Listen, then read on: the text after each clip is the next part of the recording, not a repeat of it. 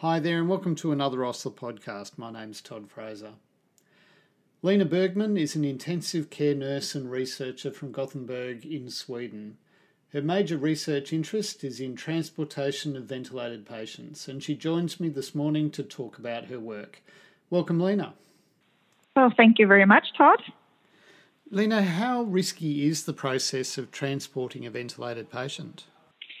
I would say that this is a really risky process. When I did my research and asked the clinicians in the ICU, one of the most common responses I got when just discussing about transporting critically ill patients was that this is one of the worst things that we do.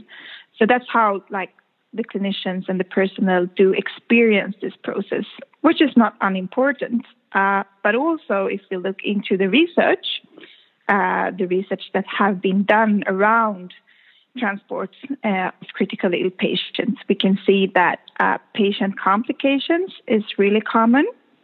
And that means, for example, changes in the patient's vital signs, respiratory deterioration, or circulatory failure. Some observational studies has, for example, shown that patient complications occur in up to 70% of the transports that we do perform, and especially those with patients on mechanical ventilations, of course. So yes, it is a risky process. And our research as well, we did look at safety hazards. So we did explore the process from a system perspective to investigate potential system failures and contributing factors to adverse event. And that is like a patient complication that did not occur from the patient's underlying disease, a common term that we use within patient safety research. We actually identified 365 safety hazards during 51 transfers. So that number just gives you a broad sense how risky it actually is. Yes. You mentioned that, as you know, up to 70% of patients have a complication. What are the sorts of things that patients have go wrong, and what are their longer-term impacts? Because 70% is an awfully large number, isn't it? Yes, it is. So we do have to be a little bit cautious about that number because basically what they have done in those kinds of studies is that they have just have had a baseline value and looked at complications in terms of, for example, circulatory failure. So we can't really be sure about if those complications would have occurred because of the patients. I mean, they're critically ill and they are in the ICU. So, of course, they're very vulnerable to changes like moving them from the ICU bed to the stretcher to perform a CT scan, for example. So some of these, what I mean with that is that some of these complications might not be possible to avoid. But then we can look at those complications that are more related to patient safety incidents.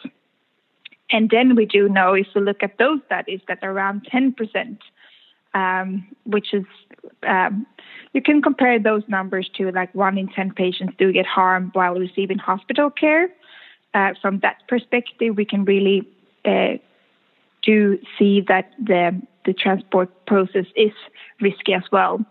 And I think those risks are, there's a lot of challenges. You have a patient that is critically ill, that have to receive the same standard of ICU care as in the ICU. And by that, I mean that the same kind of monitoring, but you do not have access to the same kind of resources that you do have in the ICU.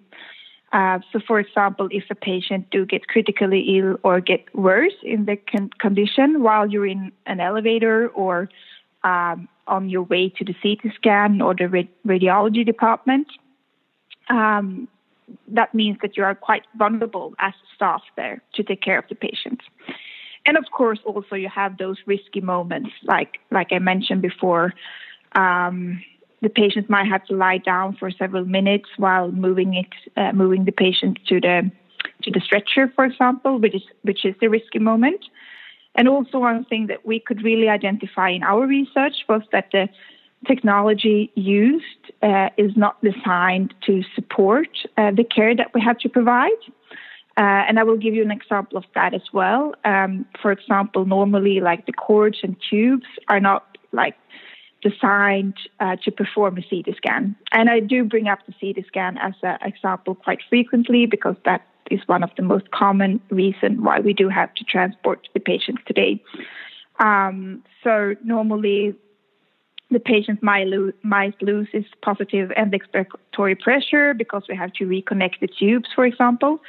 So that's just one example of things that can go wrong. Lina, tell us about the system errors and how do you classify these types of outcomes into various system errors? Yes. So if we do look at the process from a system perspective, we were actually able to identify system errors, and by that I mean factors that can contribute to adverse events related to teamwork, of course, which is crucial during this process, to tools and technology, to the environment, and to the supporting organization, and to actually the task itself. And the most prevalent contributing factor, or like the area where we could identify most risks and hazards, were related to tools and technology, actually. So like I mentioned before, that just basically we could identify technical errors that were quite common, but also things like that the technique used was not designed to support the care that we do have to provide. And also there's a lot of environmental safety hazards. So for example, that you do have to transport through narrow hallways. There's a lot of those things that you might not consider as a risk, but when you do investigate the process from a patient safety perspective, it becomes quite evident that we have to manage these transfers through narrow hallways. There's a lot of obstacles in the way that we have to. So besides actually looking after the critically ill patient, the staff always have to perceive and anticipate risks that might occur. Lina, with the benefit of the experience and knowledge that you have in this area, how do you think that we can make the process of transporting ventilated patients safer? Well, yes, I do think there's a lot of things that can be done. So first of all, I think it's important to acknowledge that this is a risky process. And also from a safety perspective, we have to also acknowledge that the context do matter. So I think this process has to be reviewed within your local clinical context because the risks and hazards will vary. But I do think that there's some generic things that we all could benefit from trying to improve. And first of all, the first thing that I would like to mention there is the importance of beneficial teamwork or well-functioning teamwork, because the team that do care for the patient during the transfer is crucial, or teamwork is crucial. So, for example, that means to have a team leadership that is working, adhere to assigned team roles, use validated safety tools such as structured communication tools, loop communication. Of course, there's the factor that I mentioned before with tools and technology. I think that if we could find better technical solutions that actually could support the work that we do perform, that will be very beneficial from a safety perspective. If we look at the environmental safety hazards, there's also a lot of things that could be improved. for example, we could provide safe passages for the transfers of ICU patients. There's a lot of things that could be done in the design, for example, looking at the examination rooms. Is it actually suitable for ICU care, for example? So yes, there's a lot of things that can be done. Also, one important thing that I would like to mention is that was actually became quite evident in when we actually interviewed critical care nurses and physicians about what they needed to perform the transfer safely, was what we all normally refer to as situational awareness. So that means that within the team that we have to have shared understanding about the situation and what's next. Because during the transfers, you might not have the same access to your patients as in the ICU. And also it's really important on forehand, before you leave the ICU, to anticipate and prepare for potential safety threats. And that's, of course, unique to each patient because each patient have of course, different needs. Lina, can you tell me a little bit about your research that looked at the perceptions of staff involved in transporting ventilated patients and how they see the process? Yes, of course. So we did interview critical care nurses and physicians about their experience of the transfer process, and especially about their experience about when critical incidents do occur. And what we found in that research was that the staff really highlighted that they needed organizational support. And by that, they highlighted things as coordination of the process. And that means that they had a desire to spend as short time as possible in transit. And that means they thought it was very beneficial if everything was coordinated and synced so that they didn't have to be away from the ICU longer time than necessary. And of course, also availability of resources and suitable transport equipment. But then in terms of teamwork, as I mentioned before, we were also able to identify professional skills and attributes needed, and also those behaviors and actions that the staff highlighted as important to perform the transfer safely. And for example, situational awareness that I mentioned before, which is about anticipating and predict potential scenarios that might occur. Of course, knowledge and experience within the transfer team, and also to have sufficient competence overall to be able to support each other if something would happen, but also that everyone knew their role and their responsibility. And this could also vary depending on the critically ill patient. So this research was actually carried out in Sweden, where it's quite common that critical care nurses do transfer the patients without physicians.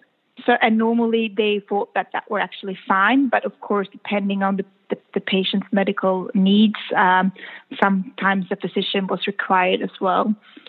And teamwork skills as cooperation and communications, team leadership, also follow and adhere to the routines that exist. And if they do exist, if they don't, that's also like one of the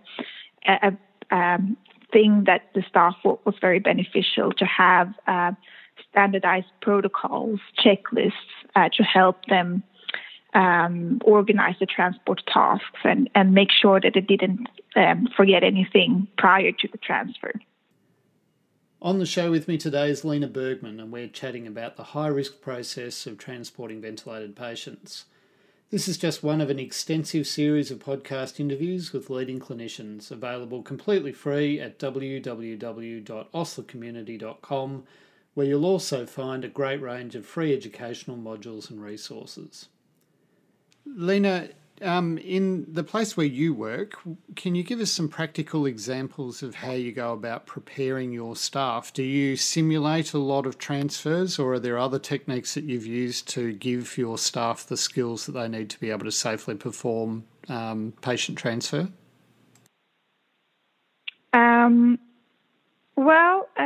I would say that at the moment we do not have any standardized learning activity around this process. So, for example, as you mentioned, Todd, I think it would be very beneficial if we could actually do simulations on transfers, because one of the things that I did experience doing my research was also that newly graduated critical care nurses, for example, transfers is one of those things that they actually really are very, respectful towards.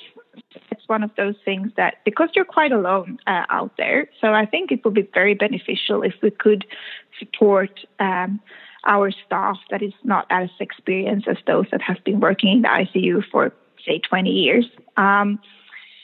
But what I do think that we all could do to support the staff is to, one of the most basic things is to review the protocols and the guidelines that we do have, and also to make sure that, from an organizational perspective, that we make sure that we do have a team where we have enough competence and that we could also support each other. But of course, I think that in the future, there's a lot of things that could be done, and I think it would be great if we could have some more activities towards crew research management training and simulation training, and I think that would be manageable to do with transfers as well as we do with other high risk events that we do practice on forehand. So yes. Lina, thank you very much for joining us on the podcast and sharing your insights into this very delicate at times process. Well, thank you, Todd, for inviting me. It's been a great pleasure. Thank you. Thanks for joining me on the podcast today. For more great interviews just like this, visit our website at www.oslercommunity.com.